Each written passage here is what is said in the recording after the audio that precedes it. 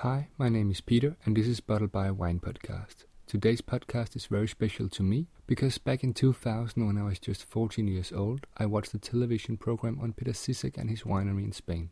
I remember buying heavy paper and off-white envelopes to write him, asking to join him for the harvest. And now, here I am, 16 years later, working as a sommelier and producing a wine podcast, and today I'm interviewing the guy who started it for me.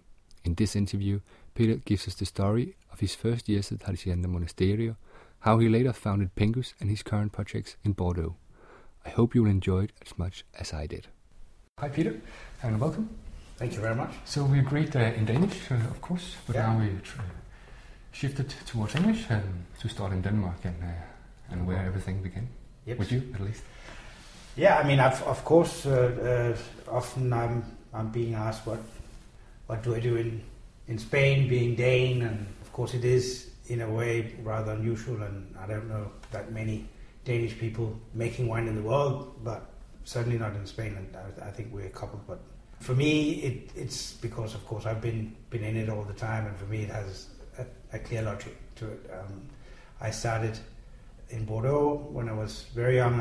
I came to visit my uncle, and when I was really young, I was 14 or 15, and I thought that was really marvelous to make wine and everything. I never really knew or thought about how it could actually come about.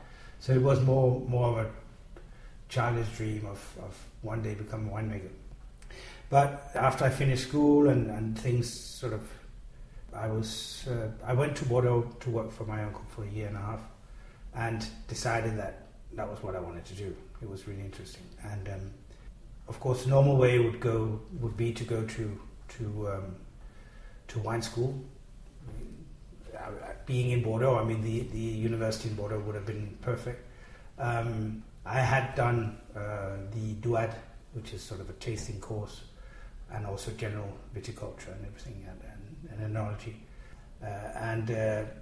But when it had to come down to real thing, I sort of studied what you would study as a normal enology student in Davis or in Bordeaux, and I found out that most of the subjects could be studied in Denmark at the agricultural school here in Denmark. So, being young and sort of a bit, I said, well, I like to do that. So I decided to become a agricultural engineer here from Denmark. I'm very happy I actually did that. I think the enology schools are great, but it's also true that they are quite technical and they are quite dogmatic according to where you study. It sort of seems to be certain subjects that sort of become dogmas and stuff like that.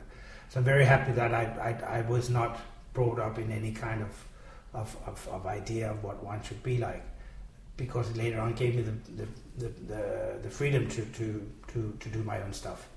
And it was very important when I came to Spain, because I found this only half-painted picture, you can say, in Ribera. So it was interesting that you had the possibility of putting in your own version or your own vision of what could be, you know. And I think it's still very important for me to have this sort of freedom to do what I really want to do. Even though said that I probably more than anything has a very, very classic vision of what wine should be and what it can and why I think it's interesting. So it's still, I still believe it's important with the freedom, but again I'm based in a very sort of classic idea of great minimal stuff done by hand, basically.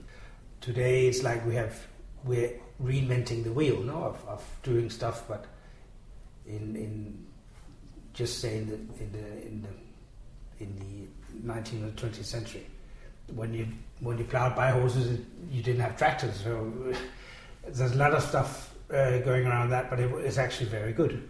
We've later found out, because some of these tractors, they're very heavy, they destroy the soils, and now to be able to come back to something more, it's not sort of out of a romanticism or anything, it's actually really, really important for the soils, and more than anything, this is where my real interest lies, is how you can develop vineyard soils.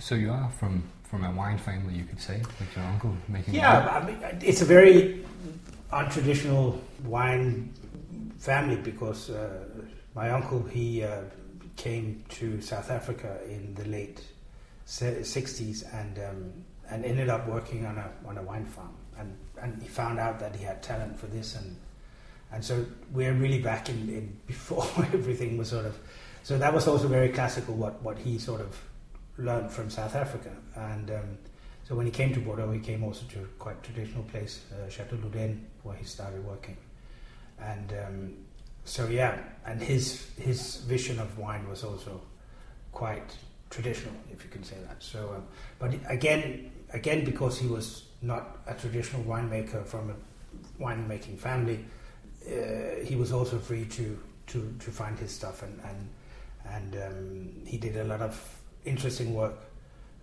on yeast and yeast cells and what they can and what they cannot do, and I know from a fact, because he told me myself, Denis Dubourdieu, who just recently died, unfortunately, fantastic person, and I just got to know him the last 2 years of his life, and an amazing guy, and but he told me that the work that Peter Winding had been doing in the early 80s on Chateau Roux with yeast had inspired him very much, and he sort of developed the whole yeast school in Bordeaux, and very, very interesting work.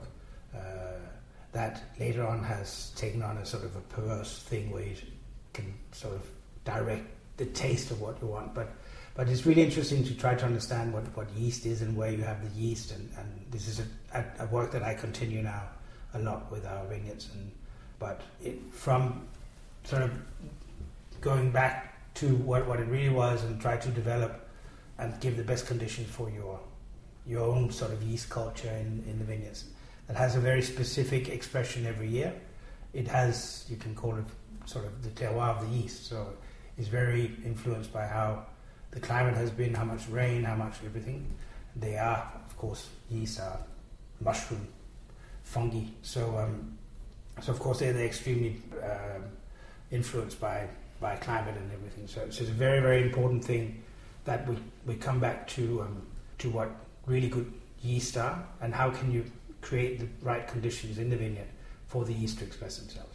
I heard a very interesting, yesterday, my cousin sent me a link to an interview and program about Henri Chaillet, and he talked about how important the yeast was. He was a very, very interesting man, being at the same time really old-fashioned, at the same time quite modern in his approach to a lot of stuff. He was a perfect link between pre-phylloxera and modern winemaking. So I'm very much inspired by what he did, and I was pleased to hear that one of his very important things was to respect the yeast, and he did all his fermentation with his indigenous yeast. Very important. So Peter was very important. He's also important for the name of your wine. Could you tell the story?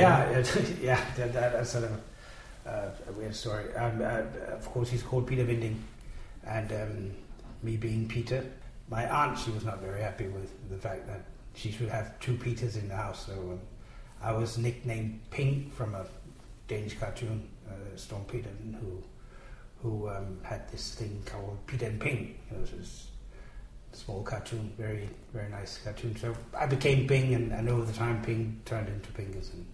And when I had to decide the name for this wine, experimental wine I had made in '95, I decided to call it my nickname. So it's a short story. We have to go to Spain. So how do you end up in Ribera del Duero? Also a weird thing I had when I finished my school at the agricultural school. I didn't really know what to do, if I should work in agriculture in Denmark and then again the wine world sort of took overhand, and that was what I really wanted to do. So I went to California, and through I had worked there in '85 with Selma Long, who was at that time the sort of the famous winemaker in California. She'd been winemaker at Mondavi, and she'd been hired by Louis Vuitton Hennessy to run what's called Simi Winery that they owned at that time. And she was a friend of my uncle's, and I spent half a year in California. When I decided later on in '90 to try to find a job in California, she helped me quite a lot, and I managed to get an interview with Paul Draper, and he offered me a job, but he couldn't offer it me straight away. So I went back to Europe, and while I was in Europe, I had this opportunity to go to Spain to look after a vineyard. That was only a vineyard. There was nothing there. It was recently planted, but not very well, and I had to sort of shape it up so we could sell the property. The people who wanted to buy it, I'm probably overselling the thing. I talked about this fantastic place where you could make a real project. At that time, most Spanish wineries would buy their grapes. So the idea of having sort of an estate wine or a chateau or whatever wasn't really very fashionable. That was in '90. So they liked the idea, and they offered me the chance to do it. So I had to call and say I couldn't make it to California. So I stayed in Spain. That's how it was. But I had no idea. I hardly knew the area. I just heard about Vega Sicilia, of course, and that was just at that time. Tinto Pesquera was starting to be known a bit. But I'd never been there. I had been to Spain many times before. My grandparents lived in Spain, but near Barcelona, so it had nothing to do with where I ended up. And I ended up in this area that when you first come there, it's quite desolated. You look into a sort of old Western movies, and but I don't know. I immediately liked the place, and it was just a great place to try to do something different, no? And you know, if I worked at a more traditional winery, even in Bordeaux, I mean, it's difficult to put your thumb on something and try to you can try to improve it, but you know, you're still tracked by history and a lot of stuff. So I'm very happy that I ended up in Spain. Very interesting. So you were setting up Hacienda Monasterio? Yeah, exactly. The place later on became Hacienda Monasterio, and I've been there ever since. I'm still managing, even though it's more the big lines now than it used to be, much more hands-on.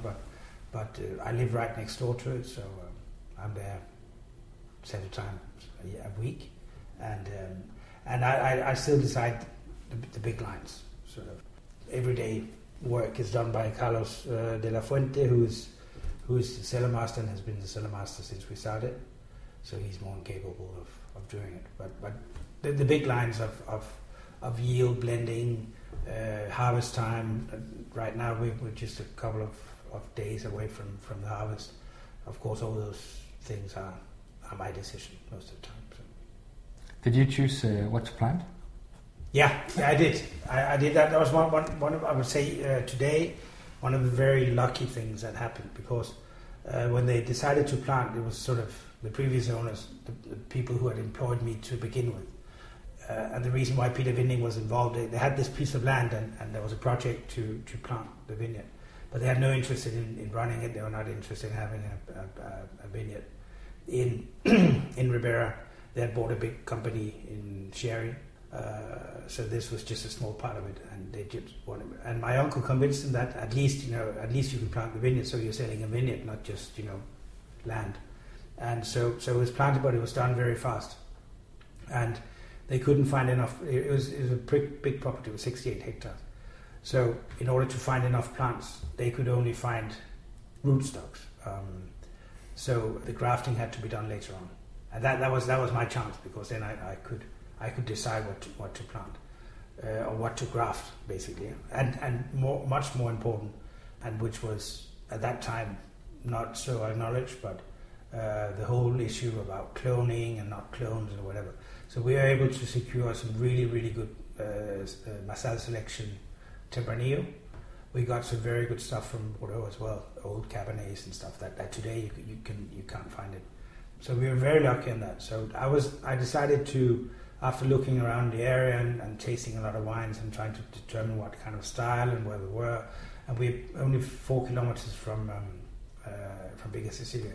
So it seemed appropriate to try to get inspired by what they were doing and what they have been doing for the last 100 years.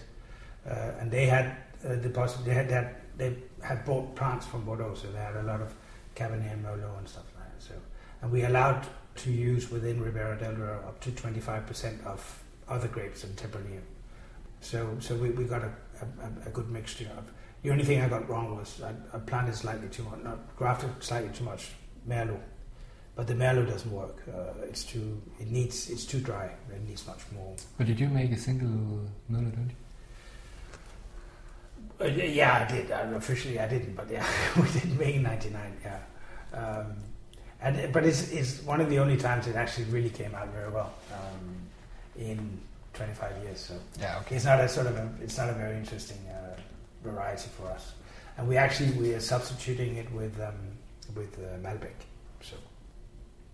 So we still use, of course, the roots. We still have their 25 years, so we can field graft. So we don't have to take out a whole vineyard. But then you started to look for an own vineyard, or did you just?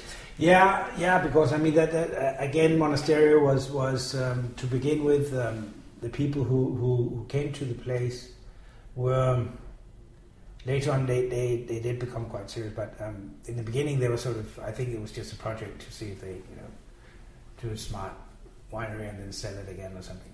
And when we started, everything was booming in Spain. We had the Olympics in '92. There was a big World Expo in Sevilla. So there was a lot of going on. And Spain had just come out of course, of dictatorship. And so there was a lot of stuff. But the economy soon overheated. So by 94, 95, stuff was sort of slowing down. And I wasn't really sure about the future of Monasterio. I had my young family, I had 2 daughters and my wife, and I was really insecure what was going to happen. So talking to some good friends in Bordeaux, they said, well, why don't you make it? At that time the whole garage movement had started, Jean-Luc and so they said, well, why don't you just make your own little wine, and then at least you have something you can fall back on. So I did that, and in '95 I found a wonderful old vineyard in the central part of Ribera, near to a village called La Horra. And the vineyard, wonderful, planted in 1929. Really good, very well run, it was perfect. And I made the first wine, and I just was very lucky to pick the 95 vintage. That was a great vintage. And the wine came out, it was pretty, I never tasted anything quite like it. And it seemed to be that a lot of other people who tasted it had never tasted anything like it, so it became really fast, very famous, and so it enabled me to start a project on my own, basically. So what was your idea when you had no idea? No, I had no idea. Absolutely, I had no idea. I mean, I wanted, since I had, of course, with Monasterio worked with very young vineyards. It was I really wanted to try to work on very old stuff. I'd seen all these wonderful old vineyards in Ribera, and I thought it could be really nice to try to make sort of the essence or the ur Tempranillo, not try to find sort of the soul of Tempranillo in it, if you can be a bit highbrow about it. So the idea was based in very little technique, everything, as I said before, done on indigenous yeast and no technique, also inspired by Jaea. The thing is, I didn't have anything, I had to start from scratch, so there was new barrels, everything, and it just worked extremely well. But it also, thanks to the vintage, I mean, the 95 was spectacular. And so 96 was also a good vintage, not as, I would say, not so profound as the 95. 95 was really, until 2014, I haven't made anything that resembled the 95. So that's another thing. You start with a bang, and then you run after trying to recreate something like that, and you realize I realized until 2014 that these are vintages you cannot make. They are sort of given to you in a strange way. You cannot improve on them. There's nothing you can do. It's just what it is, and you have to stay back and just let it happen. Interesting, but again, sometimes there's a problem when it comes to first year. No? You try to imitate it in a strange way. No? So. But yeah, I was very lucky to start that year. If I started in '97, I don't think nothing would have come out of it, and it would just have been another of so many good wines in the world, and nothing really special would have come out of it. So. Good timing. Yeah, very good good timing. Yeah. thing about timing was that Parker tasted the wine. How did it end up on Parker's table? Well, the whole idea, as I started without hardly any money and just as a very small project, that there was nothing. I'd rented, not rented. I sort of lent a small place in a cellar, a friend of mine. No money and everything, so it came as a good thing that I was able to sell it on Primeur. So we decided with Jean-Luc Dunois and Alain Vautier from Mouzon that I should try to go to Bordeaux and try to sell it with the rest of the guys in 95. You do that in May 96. And I went up there and I was able to sell my very short harvest. I had 13 barrels and we made, I sold it in a couple of days.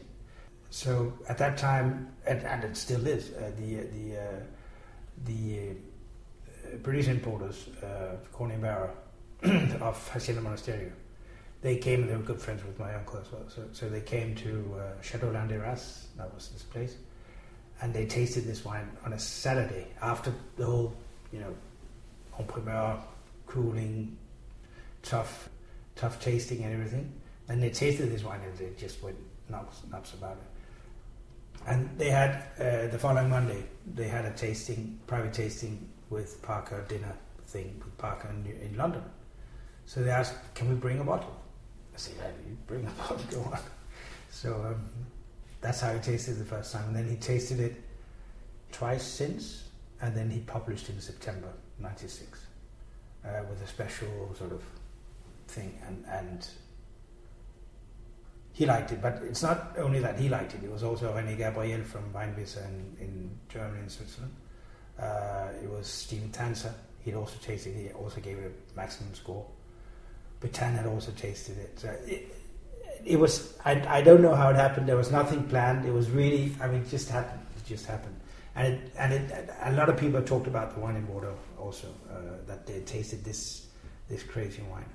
And so there's an anecdote that's also we have a very good friend in Singapore, Dr. N.K. Young, who has been very, very important in developing wine interest in the Far East. And he'd been very good friends with Peter Winding as well for many years. And when people, they come to Singapore, they are often invited to his place. And Fiona Morrison, who later got married to Jacques Chiampon from Le Pen. She was traveling she was at that time working for CVB, and she was there, and of course was having dinner with NK. And at that same dinner, Adam Brett-Smith from Corny Barra was there, and funnily enough, the winemaker from Bigger Sicilia, Mariano Garcia at that time, was also there at that. So it was sort of an international thing. And so Adam, he had also brought a sample to that. And they tasted it. And Fiona, she tasted the wine in Bordeaux a couple of weeks before.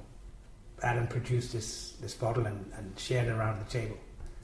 And nobody knew what this thing was. The only one who knew about it was Fiona. And she said, I tasted this wine before, just a couple of weeks ago. It's called Pingus, it's from Ribera del Duero.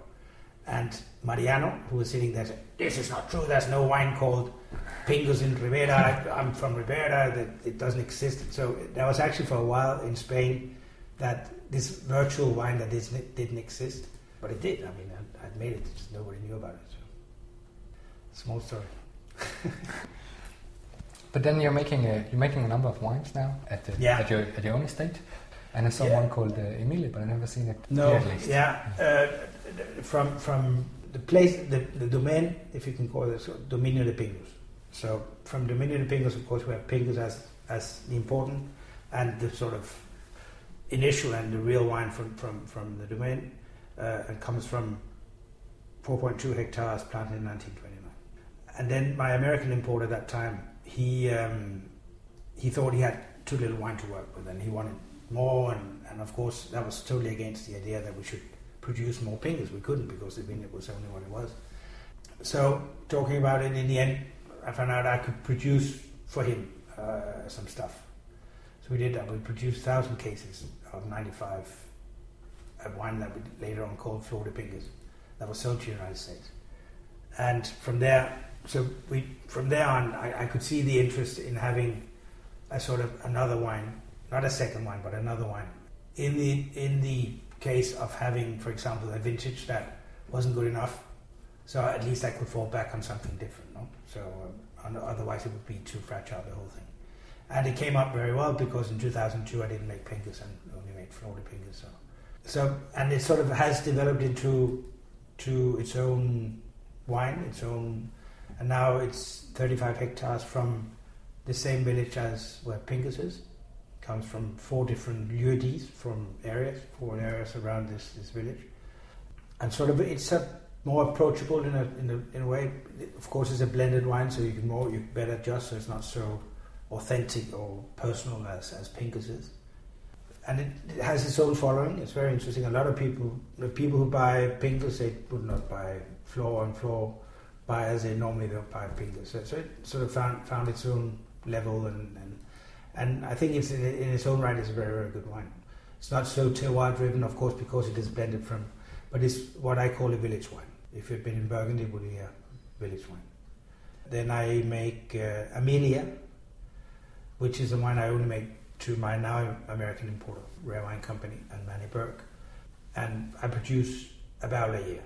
And it's from a very, very old vineyard.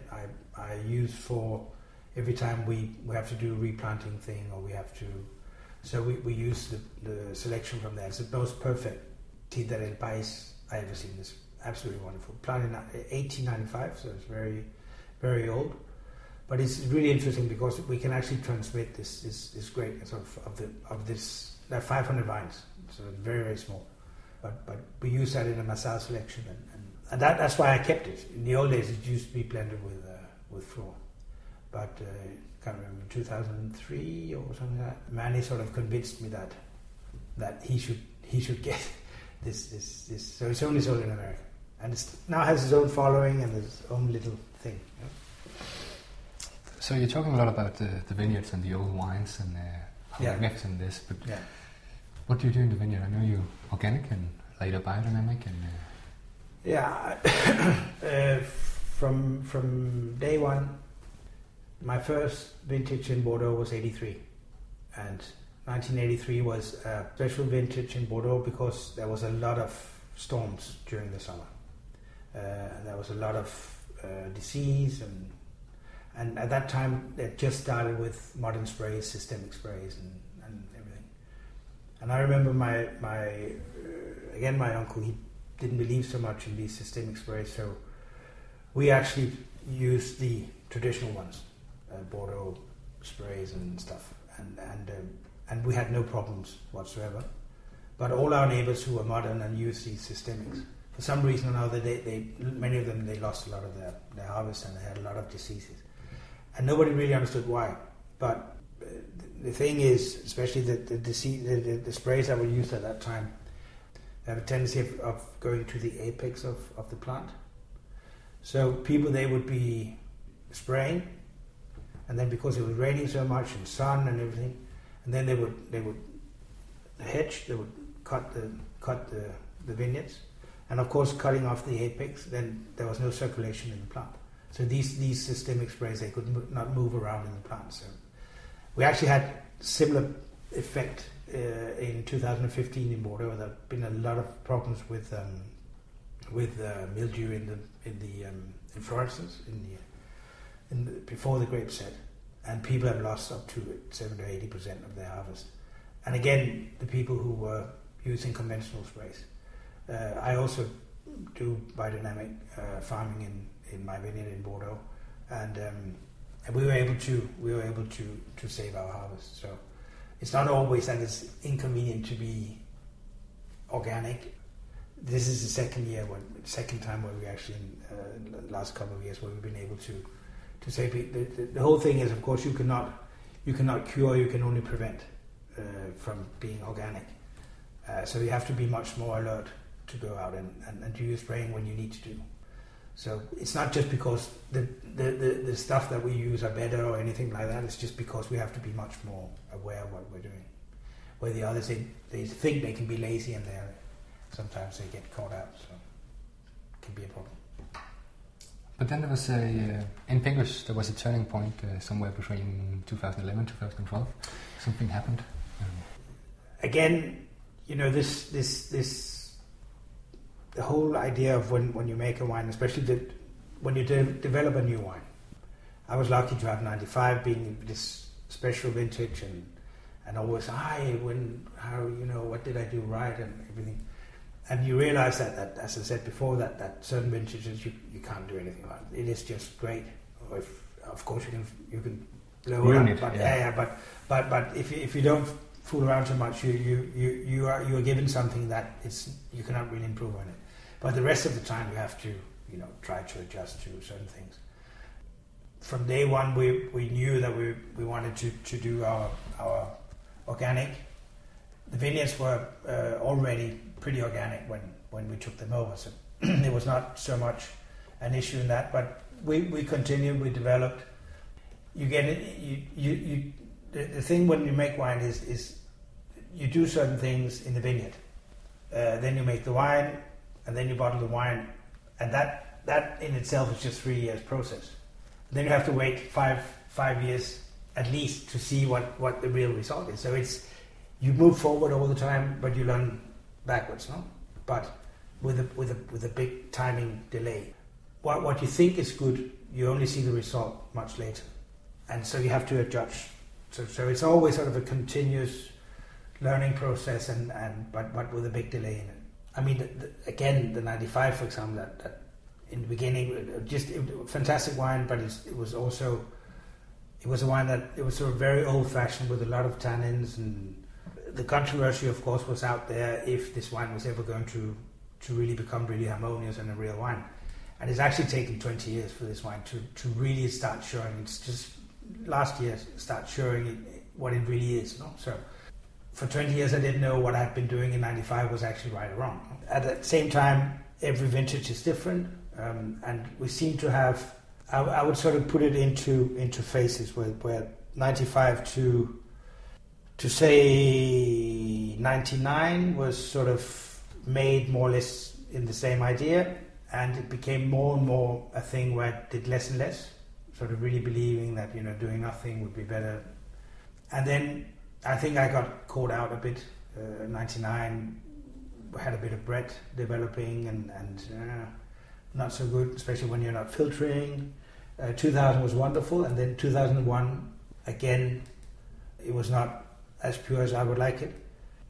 So in 2002 we didn't make the wine. So from 2003 I had it very clear in mind what I wanted to do. So I would say from 95 to 2003, that's sort of the old style. No? Then there's a middle period where you can say from 2003 to 2004, it's also with the new winery and everything sort of, and with a lot of control, still doing more or less the same as we did until then, but with much more control. We have a fantastic lab that allows us to... So you analyzed everything? Yeah, exactly. So that now we really know what's going on. It's just not just what we think that's going on. And I would say that is a thing that can go up to 11, as you say, in a strange way. But then we had 2009, 10, and 11 were very big vintages. They were really big and hot, and I realized that in these, especially the 11, that having low yields and stuff in certain vintages is not so good, because it sort of forces the grapes to ripen too fast. So it's actually better to have slightly more yield in these vintages. Then you can save for bad vintages like 13 or something. You can have small harvest, and they would mature in a proper way. But if you have sort of on an average line very low yields, even in the hot years, you can burn your fingers. And I think we did that a bit. And we'd been using 100% new wood up till 2006. We started messing around with lesser new wood and everything. And more I realized that until I found out that the best results we got from 12 months aged wood, not barrels that had been used with wine for 12 months. Again, here, this is what I see right now. probably in a few years, I will realize that that's not exactly the best way to do it. That could be, but that's what I said before. This learning curve, no, it's always sort of trying to adjust with a big delay, no. But it seems to be that from 12 on, we have increasingly also been trying to work a lot with the purity. The vineyard is getting into really, really good. I mean, it's perfect. It's been since 2010, really, really good balance. And also helps to sort of refine everything, the tannins, and we're much, much, much more aware than we've ever been. I would like to say that we have always been pretty much aware, but I think now we have fine-tuned our idea or concepts of what really is the best possible balance of the wine. So of course we look for a lot of freshness, we look at most people, and also especially the tannins. We're very, very keen on trying to get really, really fine-grained tannins from the way beginning. And then the purity. The purity is something we work a lot on now. We would rack much more than we used to do. We have adjusted the sulfur levels when the grapes they arrive to the winery. We basically use no sulfur at all. And we had been using like 99% of everybody, a sort of a standard dose when the grapes they would come into the cellar. Not a lot, but no, we did use. And the Tempranillo Tinto del País grape is a very reductive grape. We would get sort of what we used to call sort of novel reduction, which is sort of a smoky, especially after the malolactic. But it is, these are tiles that are sulfur combinations. And we started doing some experiments with Flor de Pingus where we use no sulfur at all. And for all of it, or just for smalls? Small. We make around 2 or 3 barrels a year of non-sulfured Flor de Pingus. And realized also through the lab that nothing really happened. We didn't screw up the wine, and it was a very easy way of getting around these reductions that I became more and more annoyed with. In that line, it's really interesting to see what a lot of stuff is happening in Burgundy right now, where they had gone from having these enormous problems with Prémox and everything, and now a lot of the white Burgundies, when you taste it, they really have this smoky character of a bit too much reduction. I'm sure that it will wind off and everything, but I'm not sure it's the best way. It's a good way of trying to avoid having Prémox, but maybe they've gone a bit too far in that reductive thing. So it has to be very careful. But will Pingus be without sulfur in the future? I mean, will you go to more natural? No.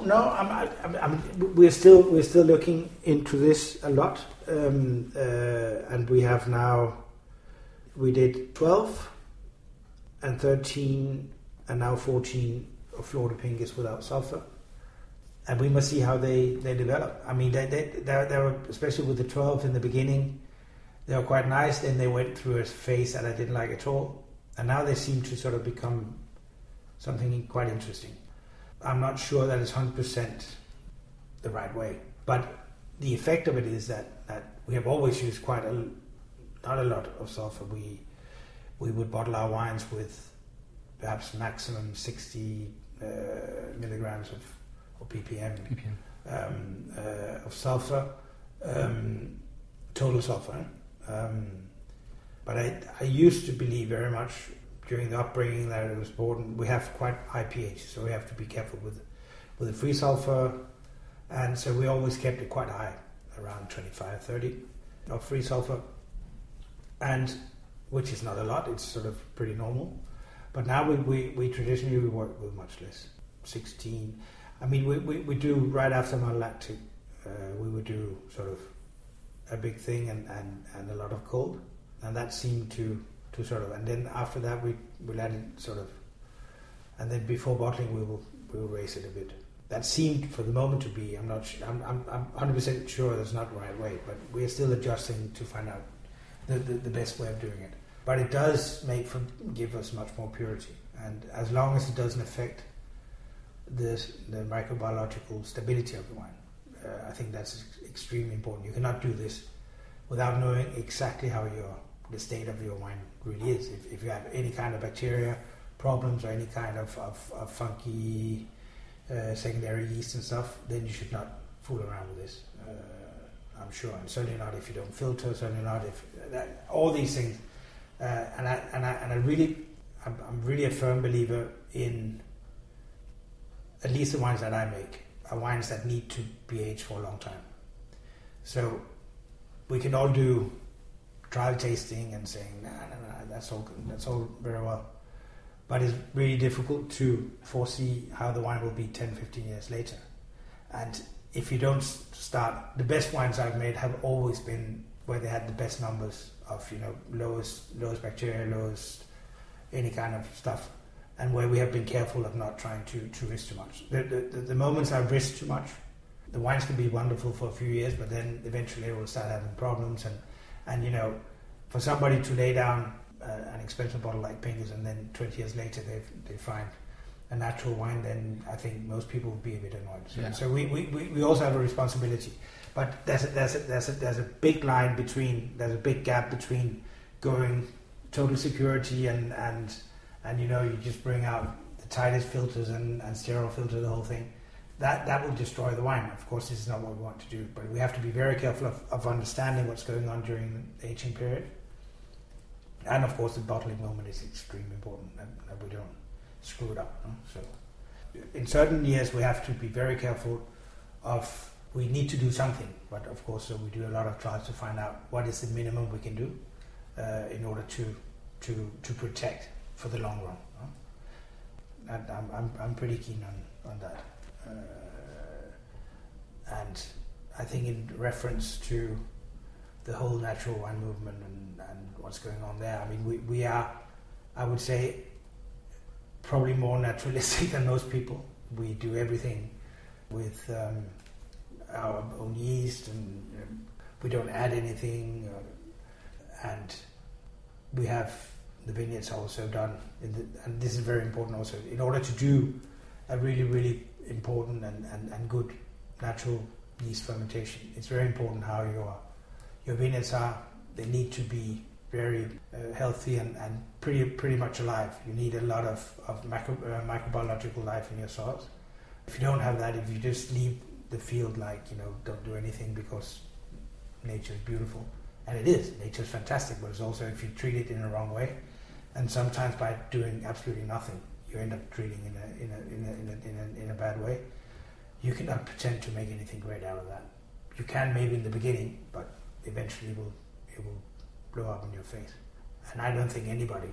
I mean, I can understand that some of the issues that are being said, that why should wine be clear? Why should wine be? I said, if you take a wine and you make it and you leave it, what's natural is that it will clarify itself. So it's not it's not the normal thing that your wine is full of lees and stuff. Of course, if you bottle a wine that is alive because it's still fermenting or full of yeast or full of bacteria, it will never fall clear. But a wine that is on its own, well made, it will fall clear by itself.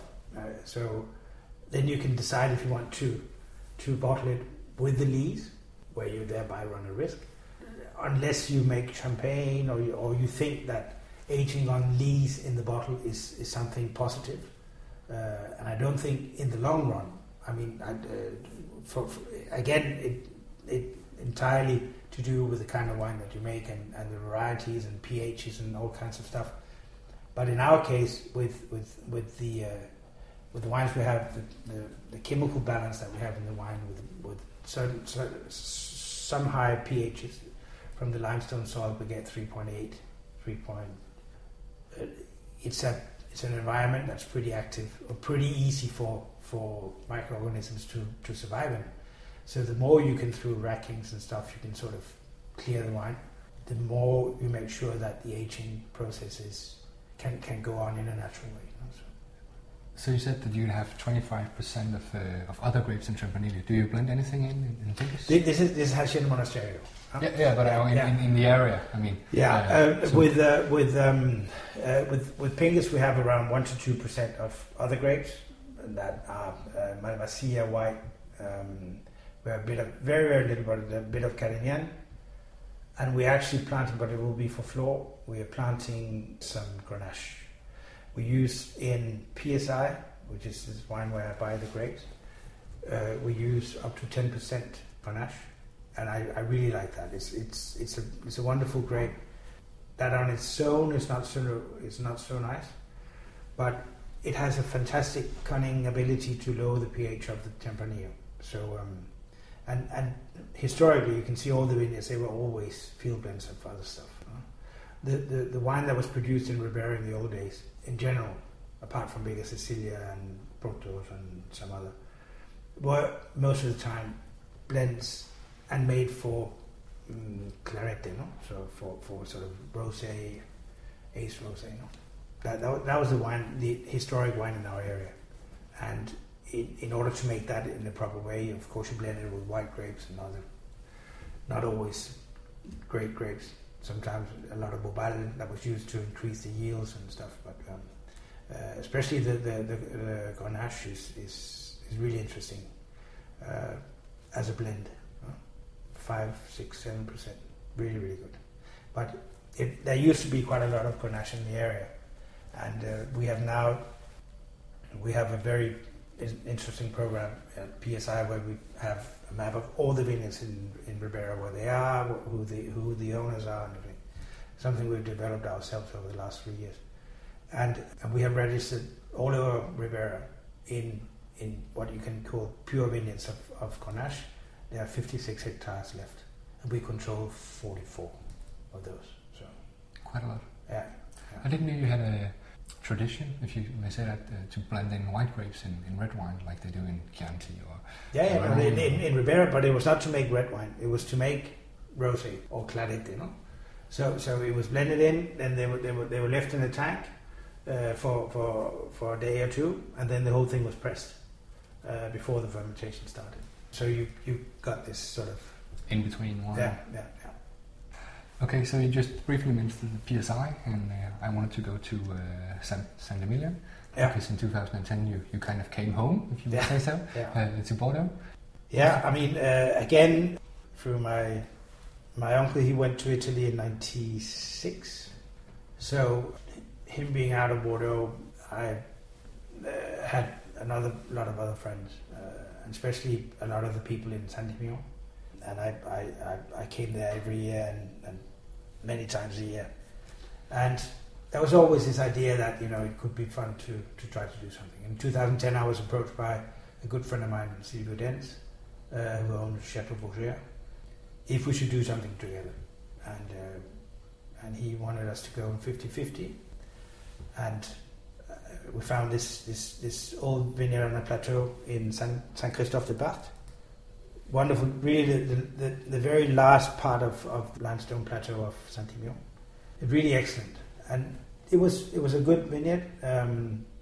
Some replanted, that slightly rigorous to begin with when I arrived there, and then a lot of old vines. If you go to Bordeaux right now, it's difficult to find of the top places really, really old vines. They have been sort of ripped out and replaced by top selections, and it will be great in a couple of years, but right now it seems to be a problem that in certain wines there's a real lack of true depth that you get from the older wines. But we would tend to have this problem here. We have this possibility with Rochon. It will be interesting to see how far you can take it, because it's not sort of in the most traditional area of high quality top, but it certainly has the possibility to get there if you work on a very, very intensive scale. The less good the terroir is, the more expensive it is to really produce top grade from them. So, but as it's not that's not the reason why we have the vineyard. Silvio and I, we have our own businesses, so we can just do everything in order to try to create really, really good. 2010, fantastic vintage. The vineyard suffered a lot. It was very, very stressed. So the wine is a big wine, but it's not necessarily what I want to make there or anything. The 11 is, you can see there's a change in the vineyard management and everything, but the vintage as 11 is not sort of a great vintage, but it's very elegant. I love the wine. The 12 was probably the first wine we made that was approaching what we would like to. 13 was total washout, and we didn't make Aucheron. The 14 is fantastic, we just bottled it, and that is really a nice wine. And the 15 is, there we are, of all the newcomers, because you have Quintus, the Aubryon guys, they bought a vineyard there. Champon from Le Pin, they bought a vineyard close by to us also.